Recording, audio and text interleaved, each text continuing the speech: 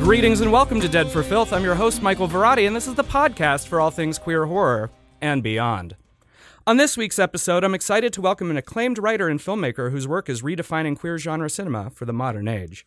His celebrated short, Islands, took audiences on a haunted, fantastic journey, and his feature film, You and the Night, brought together an ethereal and transgressive gathering of archetypes to artistic and lurid effect. His latest project, the highly lauded Knife Plus Heart, serves as a queer, erotic phantasmagoria that pays homage to Italian gialli of yesteryear. An official selection of Cannes, the film is currently making its way around the world, causing fervor and discussion wherever it goes. Please join me in welcoming the awesome artist responsible, filmmaker Jan Gonzalez. Hey, thank you. Thank you so much for being here. I know that you're in town for a brief while, so I really appreciate that you took time to stop by. Thank you so much.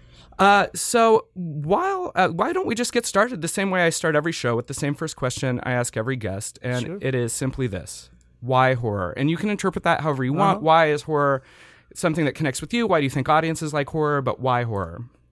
I think to me it's part of my childhood. I grew up watching horror films, and it was like a secret island for me, watching horror films, like forbidden films, transgressive films. So it was like watching the first dangerous images of your life, and it had such an impact on me. It was like crazy.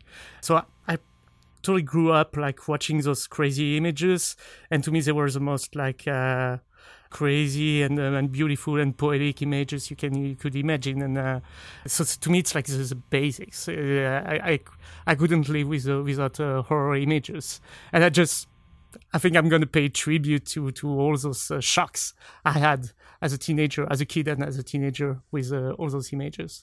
Now, I was reading in an interview that initially you weren't necessarily allowed to watch horror films, but your parents would tell you about them. Is that true? Oh, yeah. Wow. You're quite informed. Yeah. It's true. I think they were a bit perverse because they were hiding all the VHS in a secret closet. But at the same time, they were telling me the synopsis of The Exorcist, for instance, or The Omen. And I was like, wow, I was imagining like all those images behind the stories.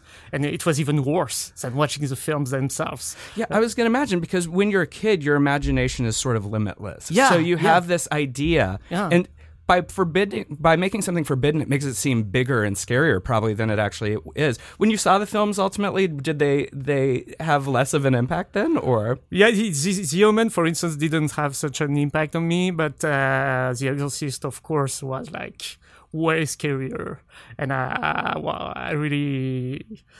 shit my pants when I saw it. I think I was like maybe 11 or 12, and it's maybe a young age to see The Exorcist.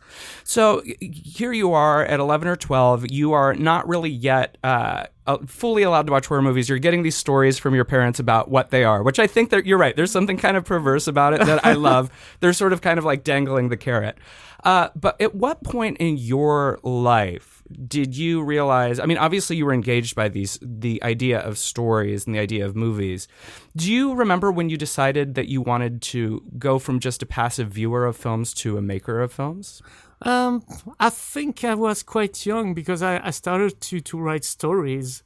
As a kid, I was like passionate about writing, not necessarily making films, but writing. The writing process came at a very early age, and it was almost already genre oriented, I think. Because it was telling about all these fantasies, all these surreal stories that I could have with my friends and stuff. So I was really into a fantasy world as a young kid.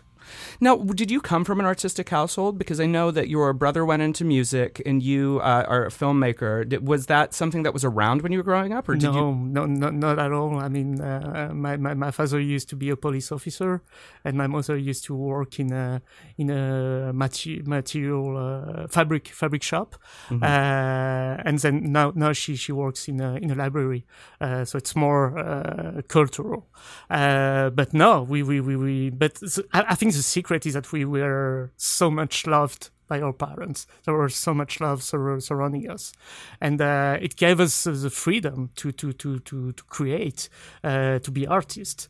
So I think the essence of our artistic desire really comes from that love, that very love. So you're writing stories, most of them genre-tinged. When did you start moving into the professional space? And you started as a film critic, right? Yeah, before you were. It's true. I'm trying to hide this because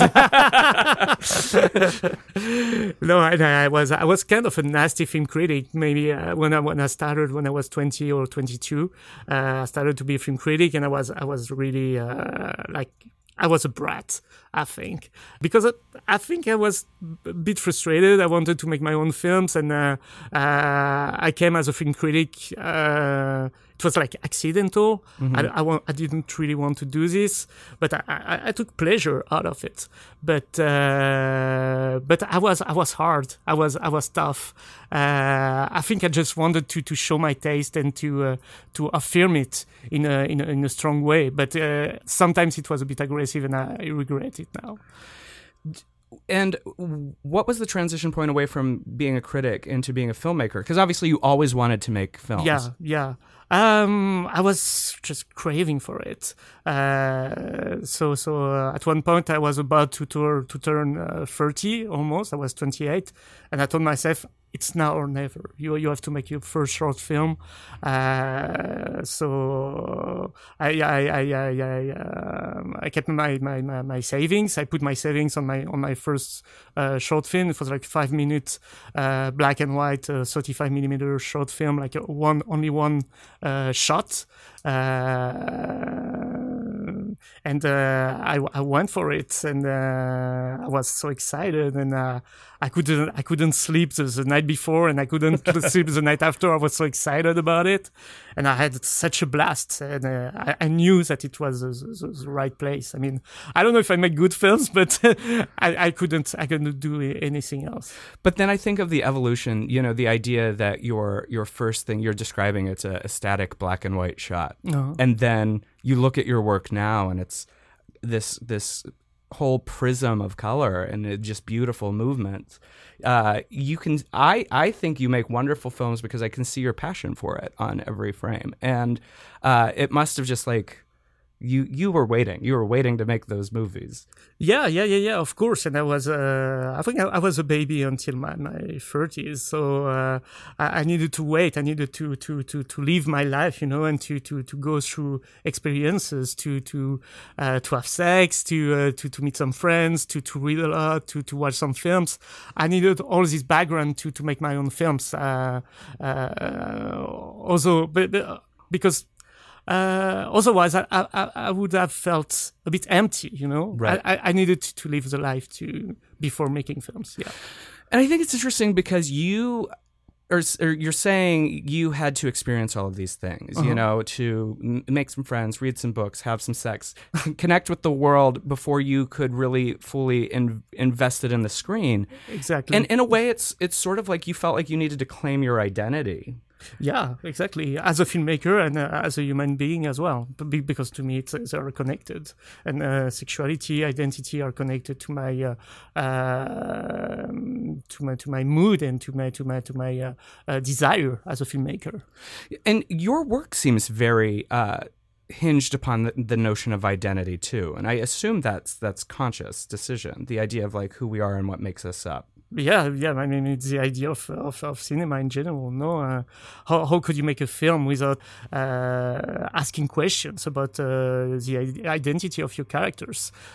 Films and characters are all about identity, whether it's sexual or not. I mean, right. Well, and speaking of the sexuality, you mentioned when you were growing up the idea that horror films felt very forbidden.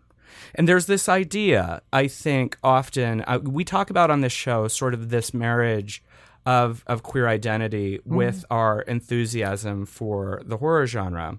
And a lot of filmmakers and creators seem to believe that draw to horror is also very linked to their sexual identity or their queerness. What is your take on that? No, I totally agree. Horror films are cathartic.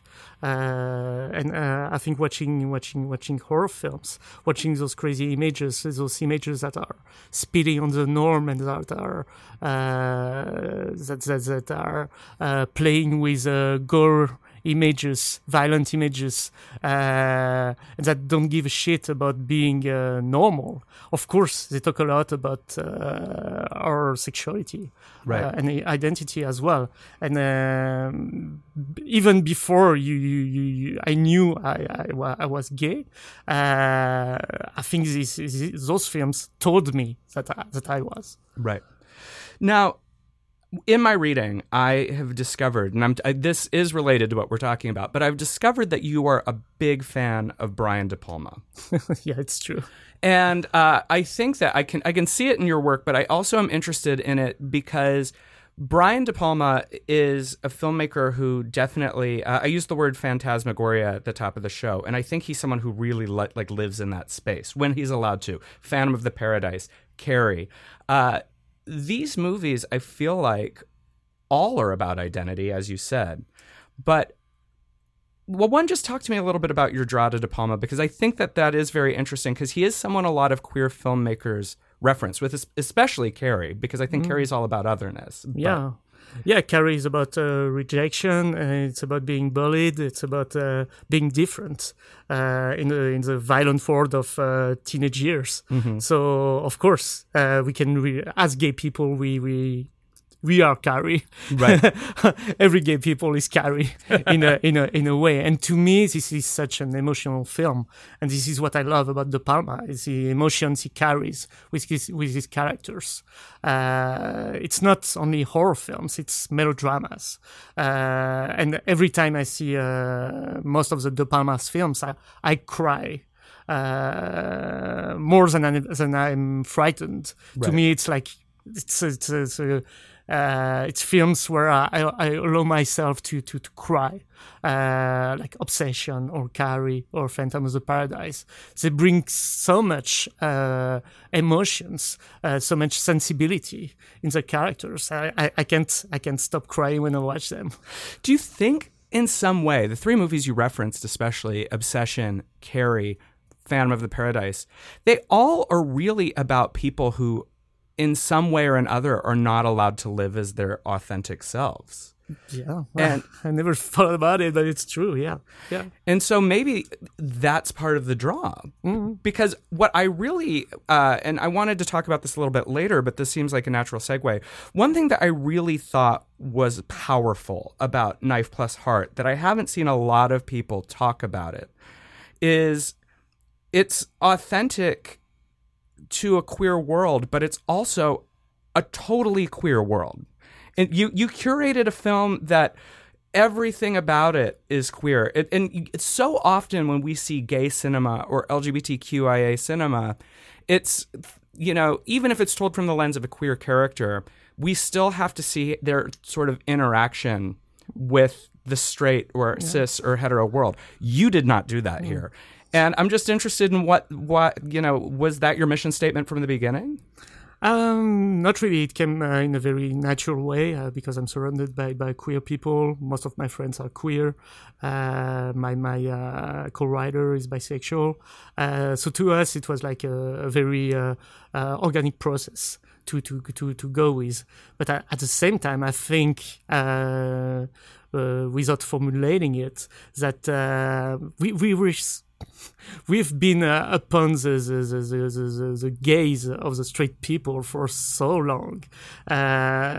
This fucking machism and patriarchism was so painful to go through that.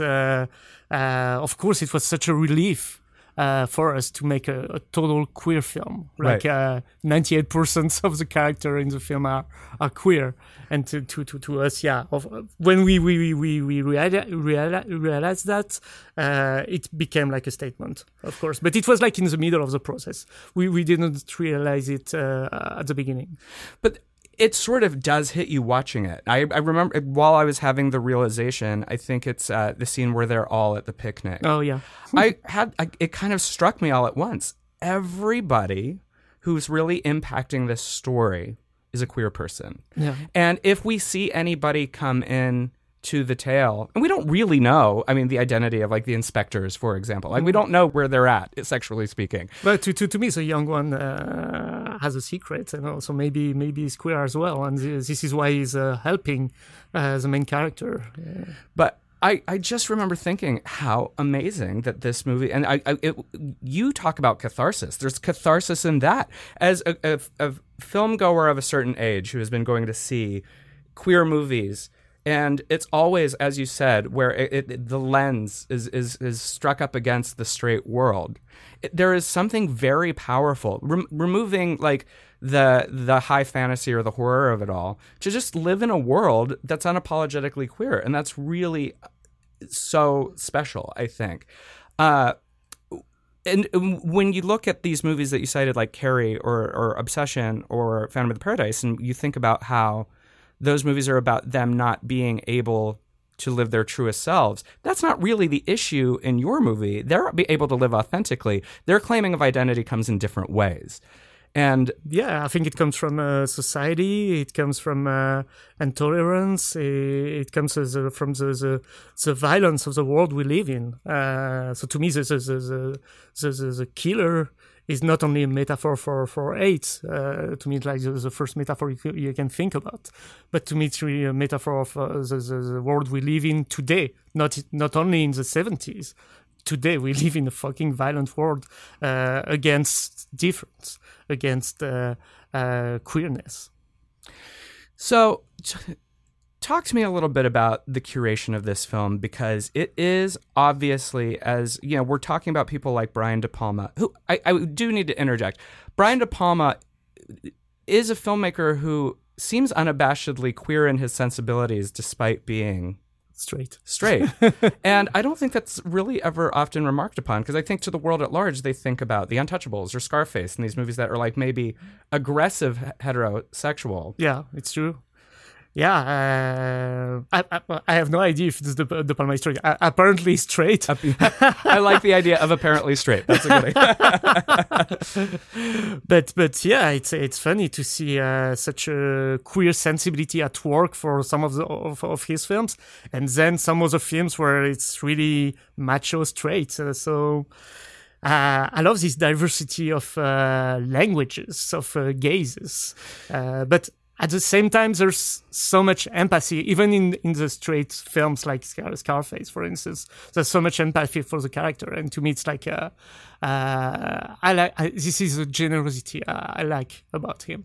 No, it's true, and I think something that doesn't get remarked upon enough is how so very heightened Pacino's character in Scarface is. That it's a parody, I think, of masculinity. The people who look at that and think, that's the kind of guy I want to be. I'm like, do you understand that's not the point of what's going on here? Maybe make it to the end of the movie and see. And at the same time, he's super sexy in the film. So there's always some eroticism going on. So it's not that straight as it should be, you know? And this, I think, is a good way to go back into the track of my question about the origins of Knife Plus Heart. But also, since we're talking about Pacino, something I was curious about. I know what your point is going to be. Okay. Especially the opening of Knife Plus Heart, you go into this sort of gay underground, and you see that opening scene in the bar, and it felt very reminiscent to me of Cruising. I know. Was that movie something that was in the back of your brain? And what is your take on Cruising? Because yet again, here's a film that lives in a very gay space by a very decidedly, apparently straight filmmaker. Yeah. And it's a very unsettling film. And I love this film so much. I think there's a mystery upon this film. This is what I love about it. You never know where it goes. You never know if Pacino in the film is gay or straight, or he's always struggling in a very mysterious way with his desire and identity. And this is what I like about the film. There's something unsolved in it. and it's fucking scary, and it's like a nightmarish precognition of AIDS coming up, because I think it was shot in the late 70s. It's 80, I think, or maybe early 80s, just before AIDS was like blooming, you know. Yeah, to me, for me, it is Friedkin's scariest movie. I know that the world would maybe disagree, but I think when you're living in the world... No, because to me, like The Exorcist, for instance, is more like a melodrama than a horror film. I mean, it's both. Of course, it's scary, but if you don't believe in demons and in possession, you're not going to be scared by this film. Cruising, everybody can be scared about it, because it's about reality. It's about how you deal with violence and how you struggle with your identity and with your desires. So it can talk to anybody, and it can scare anybody. So looking at this movie, that especially for gay men who have lived in the world where there is a danger even just going out trying to meet somebody, especially in the pre-internet app age, and I think even maybe more post the internet app age, because you don't know who's on the other end. You're right, there's a horror that exists there, but I can see, like, looking at something like Cruising, we're talking about De Palma, and we haven't even got to the Argento of it all, but there is sort of a through line foundation for where Knife Plus Heart comes from. And tell me about just the beginning of this project and the decision, a gay porn giallo slasher art house. It's amazing. Like, it's a mashup of all of these things, but clearly they all begin with you. So just talk to me about that process. I think every starting process for a film is based on a character. Mm-hmm. And I completely fell in love with a real life character, a real life porn producer, a female porn producer who made tons of gay porn films in the late 70s. Maybe more than 100, mostly crappy films shot in, I don't know, like maybe 6 or 7 hours and then like disappearing, you know, really exploitation movies, bad ones. Although I haven't seen many of them because most of them disappeared and were destroyed. So I was fascinated by this character because she was a woman first, and then she was surrounded by male. She was like the mistress of them all, and I loved it. I loved this fierce, alcoholic, apparently very stingy character, and what really struck me at the time it's that she had this love affair with her editor, like in my film. Right. And I thought it was like such a great premise for a film, to talk about love, going through the images, like a love message hidden in the images of a film, from a director, producer to an editor. To me, it was a way to talk about the passion of cinema. And one thing that I was really struck by doing some reading on your thought process in writing this is you said that to you, first and foremost, this is a love story.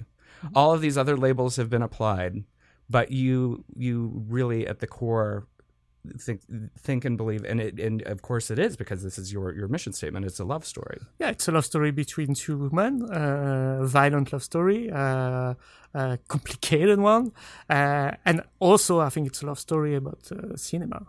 To me, it's like a love tribute to cinema, to my passion for cinema, and those two loves in the film are really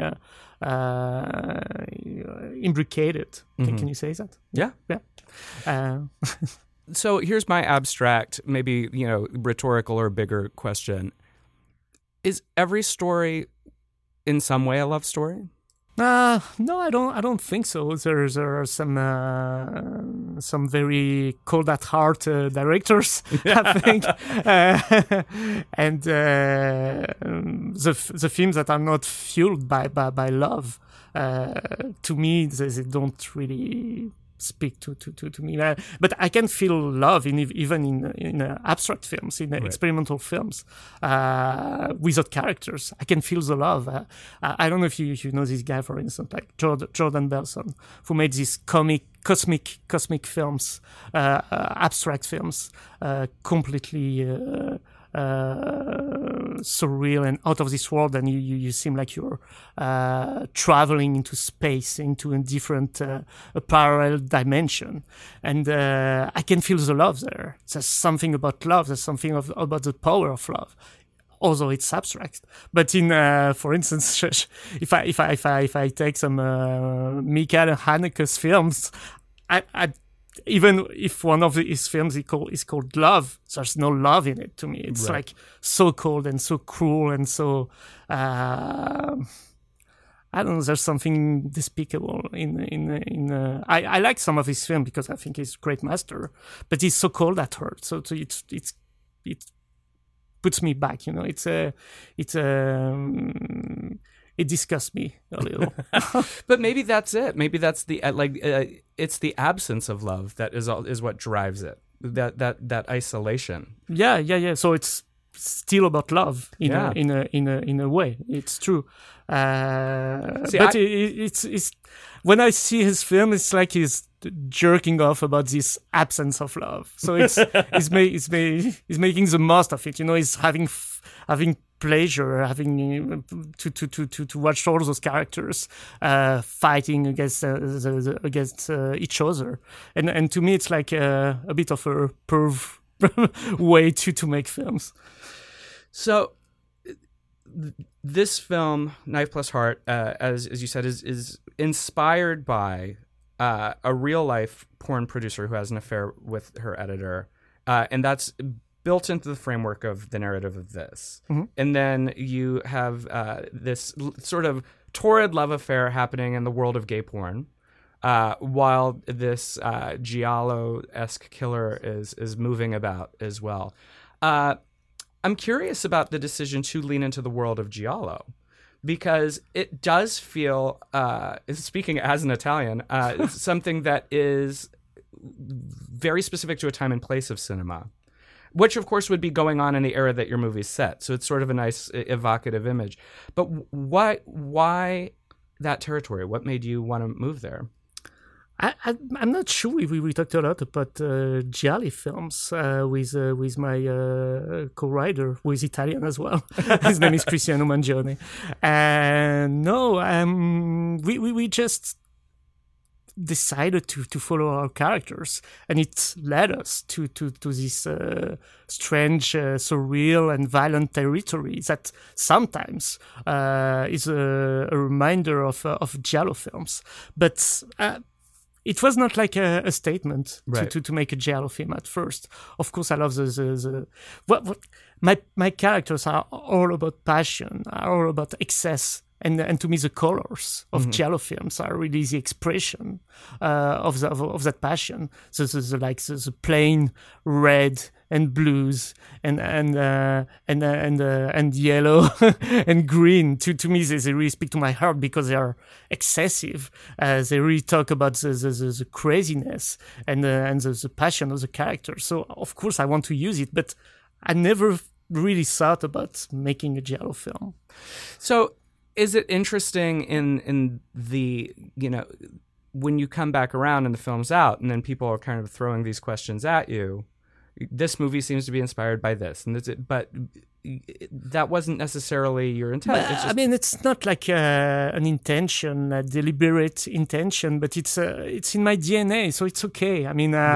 I've seen tons of giallo and I love them, and of course, there's in the film, for instance, there's a real tribute to giallo with this police office sequence, which is paying homage to New York Reaper. By Lucio Fulci, for instance. So, of course, there are references to giallo, but I'm not sure I would call the film a giallo, even although it has a lot of elements from it.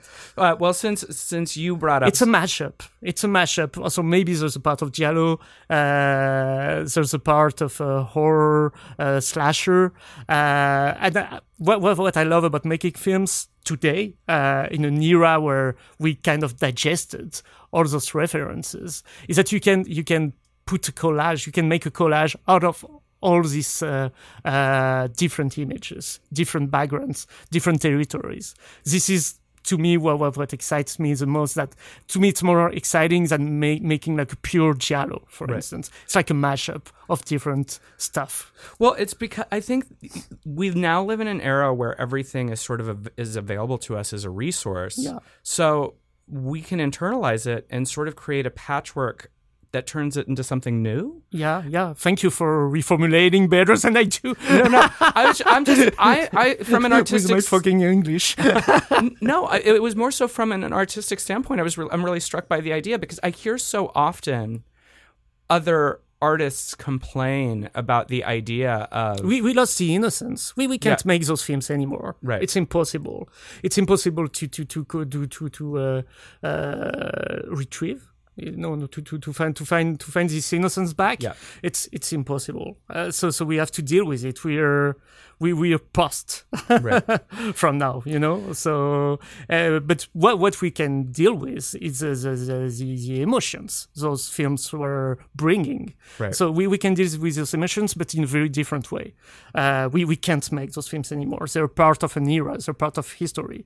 It would be like a scam to try to make those films again. Oh, I like that sentiment, that it would be a scam because we are so informed by everything that we've seen, and we can't escape what we've seen now. And over 200 years of cinema and imagery just assaulting us constantly. No, it's just interesting because we even critically, whether the artist intends to or not, when you read a review, whether it's in Film Comment or, in Variety, they always tend to, for example, I was reading, someone compared You in the Night to a very, like a sexualized Breakfast Club. And I like it. I was going to ask you if that was even, I mean, obviously I understand why they say that, but like. No, I mean, it's the game of the film critics. They have to label your film into something. They have to pitch it. I hate pitches. I hate talking about my films like with one or two sentences. A film is an atmosphere, and you can't describe an atmosphere. Right. So when these people are trying to sum up your film, sometimes it's fun. Like for this quote, for instance, it's fun, and I'm in love with The Breakfast Club. I think it's a great film. So yeah, of course. But it can't summarize a film. It's a film is something else. It's dealing with so many elements, and it's trying to create its own identity. But it's part of the game, so it's okay. I can deal with it. So one thing I wanted to ask you about is we're talking about all of these elements that put together the world, and we have touched upon the idea of it existing in this queer space, and all of the work that I've seen from you exists in a queer space. As an artist and filmmaker, is that something that is very important to you, to make sure that the stories you tell always have some queerness to them, or has that just been what you've done so far? No, I mean, to me, queer is a future, because it's all about being open-minded, being free with his identity, with his sexuality. So it brings me hope. It gives me hope. It gives me a lot of knowledge. It gives me a lot of strength. And I need that to make my films, and I'm really lucky because I'm surrounded by queer friends who are such an inspiration to me. And some of them are in the film, some of them help me with curating some of the tracks of the film. So some of them are extras in the film, or worked in the costume department or in the set design department. So it's I love this energy from those people, and I love the queer energy in general because it makes the world better, I think. No, I love that. I think that's true, and I really think that I think if the world was queer, everything would be so better, so much better.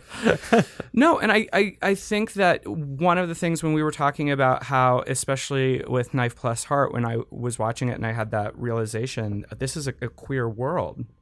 What I liked about it is sex and sexuality were very prevalent in the world.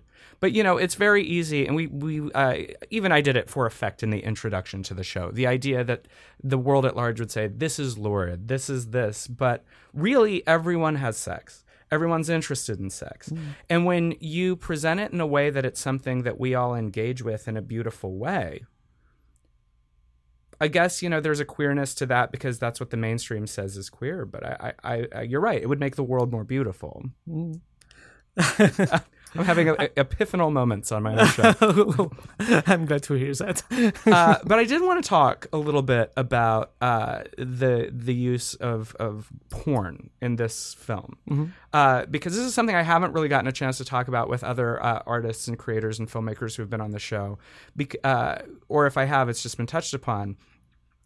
First, you set this film in the 70s. Mm-hmm. And stateside, I don't know what the situation was in France, but it was still very illegal to make put homosexual acts on film in America. I don't know if that was the case in France as well. Yeah, it was kind of illegal to be gay until early 80s. But at the same time, the films were shown in theatrically in a very legal way. So it was like a kind of strange paradox. But it was still dangerous to make those films, I guess. But at the same time, it was such a free space for sex expressions for gay people, going to see those theaters and cruising there and watching those silly films. I'm not sure a lot of people watch those films for real, but I was born at the end of the 70s, so I didn't. I don't know the real facts about it. That's why this film is mostly a fantasy about it. Of course, there are some real facts, and I kind of investigated about it. I've met a lot of producers, actors, and directors from this era, survivors from AIDS, because most of them they died of AIDS. Mm-hmm. So I got some elements of that era, but. This is not like a documentary about that era. It's more of a fantasy about this era. And you spoke to this, and you might have already answered this, but especially when you were talking with how people would go to these theaters and it was a cruising space. But would you consider, especially in this era before we were so connected, films like these are a crucial part of the DNA of our community, like from that time? Yeah, it was one of the rare spaces where you could meet freely as gay people. Of course, there were lots of bars and clubs already in France, but connecting and cruising while a film is screening, to me it was more of a spice, Yeah. And so the second part of this kind of inquiry that I'm particularly interested in is because this is essentially a horror film set with the backdrop of the world of pornography.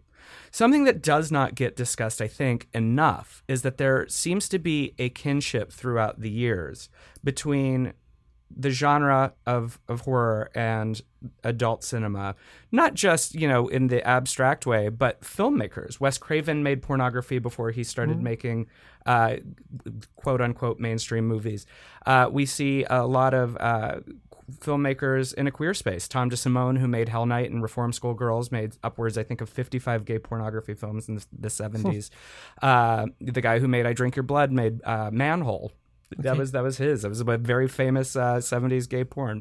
But all that aside, do you think there is, and I just want to hear your thoughts on this because it's so manifest in the movie, a kinship between the world of porn and the world of horror? I think it's just the fact of being a rebel to the norm of to fight against it and to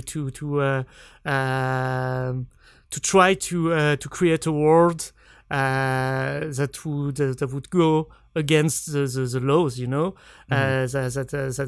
would be more violent, that would be more sexual, that would be more free at the same time. And because this is not like the mainstream world, it has to this creation of a new world. It can't escape the violence and the extreme. So this is why, to me, the horror and the porn, they go together because they are extreme in their own ways, But to me, they're like revolutionary. In a way, and revolutionary needs violence. Right. So this is the link between the two of them. And that goes back to your statement about sex and violence being a catharsis. Yeah, exactly. That's interesting. They're like opposite sides of the coin. Yeah. Or maybe the same side, depending what you're into. And you obviously have a vested interest in both this world and the history of this world. And I know that while you're here in Los Angeles, and I don't know if you're doing this at other places while you're traveling with the movie, you have found or brought a lost adult film from the 70s? Yes.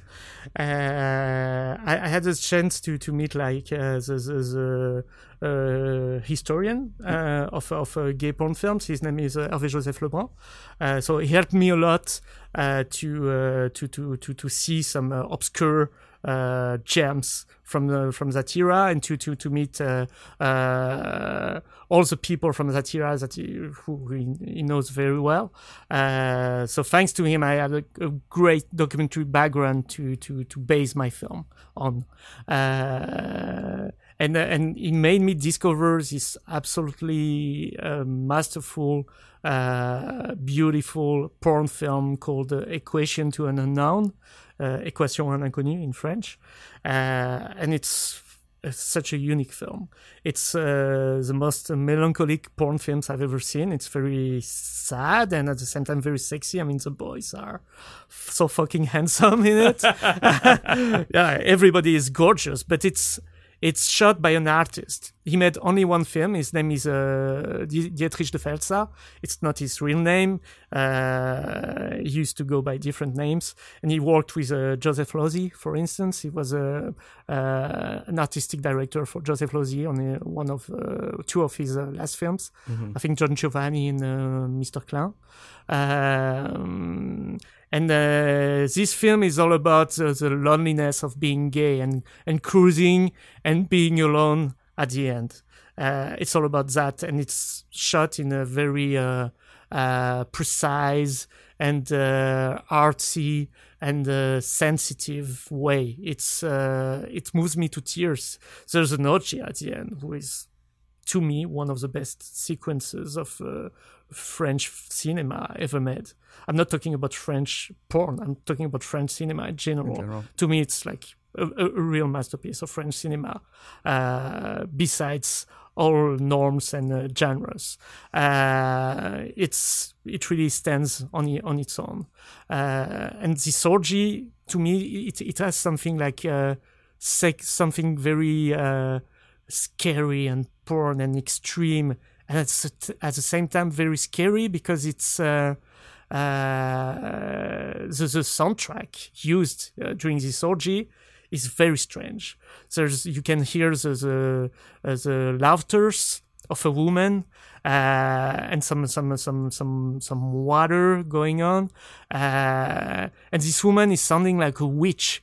And to me, this film is like a precognition of AIDS coming up. Oh wow! There's like a omen put on this very sequence, and it's so strange to see that, because the film was shot I think in 1979, so just right before AIDS was starting, and when you see those faces of those guys with this laughter of a kind of a witch, it's super scary, super unsettling. Now, when you say the film has a sadness to it, of course, we also look at that through the lens of time. Do you think that knowing what we know now and what comes after, that adds to it? Of course. So I'm only guessing. It's I'm interpreting this, right. But I see it as a magic spell put in a film. Dark black magic spell, and then this is why to me this film is very precious.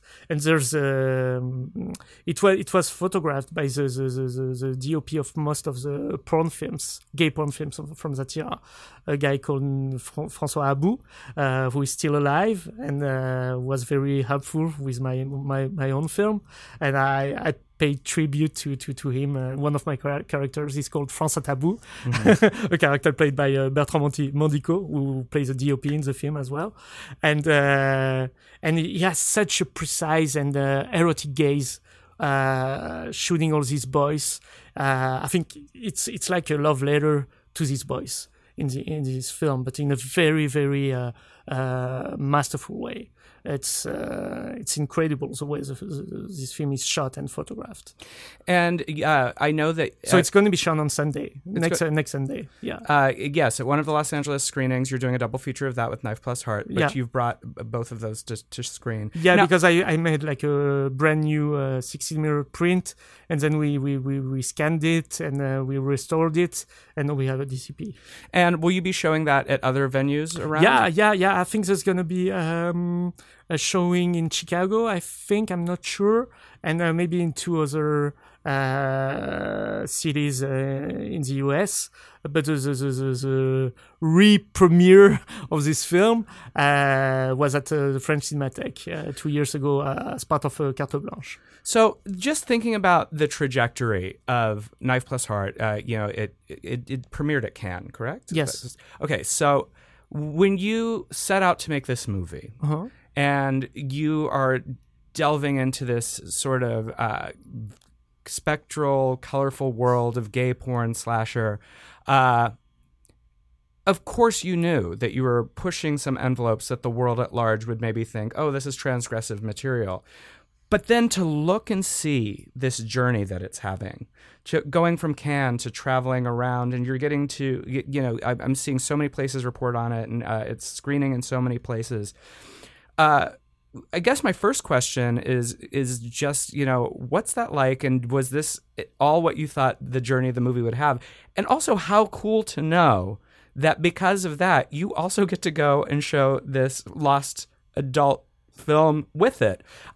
Was that ever something that in your wildest dreams you thought you would be able to take to mainstream audiences, like in Los Angeles and Chicago? Here's my movie about a slasher set loose in the world of gay porn. And also, if you stick around with your popcorn, here's a gay porn. That seems amazing. Yeah, I want the world to turn queer, So yeah, to me it was like maybe the main goal of this film was to bring a straight audience and to make it embrace this world of queerness. This is why I didn't want to be. Sometimes people tell me, why didn't you put more hardcore sequences? Because it's it's porn, gay porn. So you should have added some real hardcore sequences. Right. But no, I think it would have been an obstacle for the straight audience to embrace this film, and I really wanted to. It was like a setup for straight audience. I wanted to create a world where they felt good and they felt comfortable. And after a while, I think they don't even realize that it's a total queer world. Right. Because of the music, because of the aesthetics, because of the softness of it. And to me, it was like a statement like setting up all these straight people and making them more tolerant and more open-minded. But maybe I'm too optimistic about this. But it was part of the goal of the film. Yeah. So I guess and you literally I think just answered this, but I'm curious then. So with this. But making these films, I never had the straight audience in mind, of course. But to me, it was like a dream to make the film open enough to make everybody love this queer world. So that's what I was going to ask. At the end of the day, this film, as we've been discussing, is sort of a perfect storm of influences that is then filtered through you, which makes it a wholly unique experience. And there are people out there, these straight audiences, who maybe you didn't intend as the initial audience, but they're going to see it and they're seeing new things. And there are people who are interacting with a world of unabashed queerness and spookiness and colors and all of these things that maybe they normally don't see when they go to the theater. I know this is not an easy question for any artist, nor does any artist want to encapsulate anything into one idea. But if you had the hope that an audience would, what's the one takeaway that you really want people to get from this film? It's love, total love, without frontiers and without fears. Embrace the love you have, and embrace the people who surround you, and just make the world better. And as you're asking these questions and forcing the audience to think about these things and ask questions of themselves, when you look ahead to you as an artist and the kind of cinema that you want to engage with in the future, what questions do you want the future of cinema to ask, and what challenges do you want to see? Well, it's a tough one. I think I want I think it's the same process. I'd like to free myself from my own fears, from my own limits. I just want to feel closer to my unconscious and to go through my dreams even deeper, through my dreams, through my fantasies. I want just to explore it in a fiercer way. I want to be braver in the future, and I hope the most of the films I will watch will be, because I think this is why I'm obsessed by the films of the 70s or the 20s as well. To me, there's maybe the two decades of cinema that are the most experimental and brave and fierce and beautiful. They were so free, and I want to embrace this freedom again. And with that in mind, I always like to ask guests when they're on, and this I think it makes sense now, because you're talking about the questions that you want the films you see to raise in you, and the what you want it to push you to do. What have you seen lately that you love or that's inspiring you? And it could be new, it could be old, but what have you been watching that has really pushed your buttons? Lately, okay, so the film that bumps into my mind right now is Police Story by Jackie Chan. Oh yeah. Not where I thought you were going to go, but no, I know. But we watched it like 3 weeks ago with my friends. We have these movie evenings where we were watching films like with a projector, and we were having a lot of fun. And this film was so fun, so free spirited, so silly and poetic at the same time, and so full of energy. And I was so much into it. I think the action films of today, they really lost this this taste of risk that Jackie Chan was having. You know, was really putting everything he had to this film, and you can witness the commitment right in this film, because he's doing some incredible stunts in this film, and it's lively. You know, it's full of life, and this is what I love about the cinema: feeling the life of the people who made it. I think that's, you know, you couldn't have tied that up with a better bow. I always like to think about, especially the action films of the 80s, there is, and it's a discussion that I think scholars greater than I should have. You're right in that we've lost something from that era. I think of those movies as sort of walking hand in hand with the horror movies of the 80s or the 70s, because there was a heightened sensibility. Everything was a little, for lack of a better term, there was a queerness to them. You watch something like Cobra with Sylvester Stallone. It's just so almost drag queeny. Sorry, Sly. I haven't seen it. No, I want to watch it. Maybe for our next evening with my friends. But yes, so the movie is out in the world. What's next for you? Were you just traveling around? But I'm sure you're up to something. Yeah. I'm just starting to write a new project. It's going to be a very small scale project, but because I'm fed up of. For the moment of spending too much time looking for funds, and I want to make like a very small budget film. I want to write it fast and to shoot it fast. Mm-hmm. So I don't know if I'm gonna be able to do it, but this is really my goal. And it's gonna be shot in 16mm black and white in the. I think it's going to be very different from what I've done before. It's not going to be a genre-oriented film, but there's going to be like some surreal aspect to it and some mystery, and I hope a lot of love as well. So wait, 16mm black and white. Uh-huh. Was that also not how you shot your first film as well? My first short film? Yeah. It was 35. But you're taking it back to the black and white. Yeah. I love with maybe some hints of color.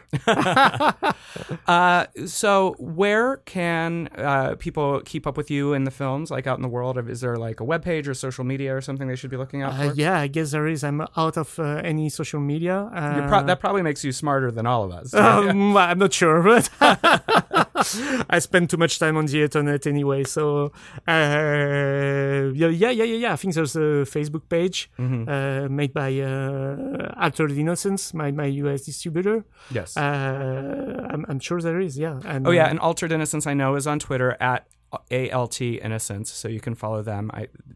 There's such... I mean, Frank Jaffe was the main guy for Altered Innocence. He's such a fabulous guy. He's incredible, and he's done an incredible job with his film. He made a brand new poster, which is, to me, incredible. Oh, and that poster is gorgeous. Yeah, it's gorgeous. It's beautiful. It's beautiful. And he made a brand new trailer as well, and wow. It's so good. Oh, yeah. I saw you had a trailer released to Pornhub. Oh, yeah. Yeah. It's almost like a parody of the film. I love that, though. But it's sort of in the spirit, as you mentioned, of those kind of silly 16mm gay porn films. Exactly. Jan, thank you so much for coming to the show today. Thank you. It was great. This really, was such a great discussion. Not only did we get to talk about your marvelous movie, which listeners, if you are out there in the world, which I know you are because you're listening, you need to go and check out this film. It is traveling to different theaters around the country, around the world, and hopefully you can see it with Jan in attendance, as I know he's traveling around. Also, please check out his movies that are available out in the world of streaming. streaming and physical media. You in the Night. Islands, I know, is available to watch on streaming as well. Thank you so much. Thank you. For everything you do for queer horror and just queer cinema. My name is Michael Varrati. This has been Dead for Filth. Yours always in glam and gore. Good night and good luck. Dead for Filth is a Reverie original podcast, executive produced by Aaliyah J. Daniels, LaShawn McGee, Chris Rodriguez, and Damian Pelletione. The show is produced by Drew Phillips and sound engineered and edited by Josh Perkins. Download the Reverie app and use the code FILTH for 25% off your first 3 months.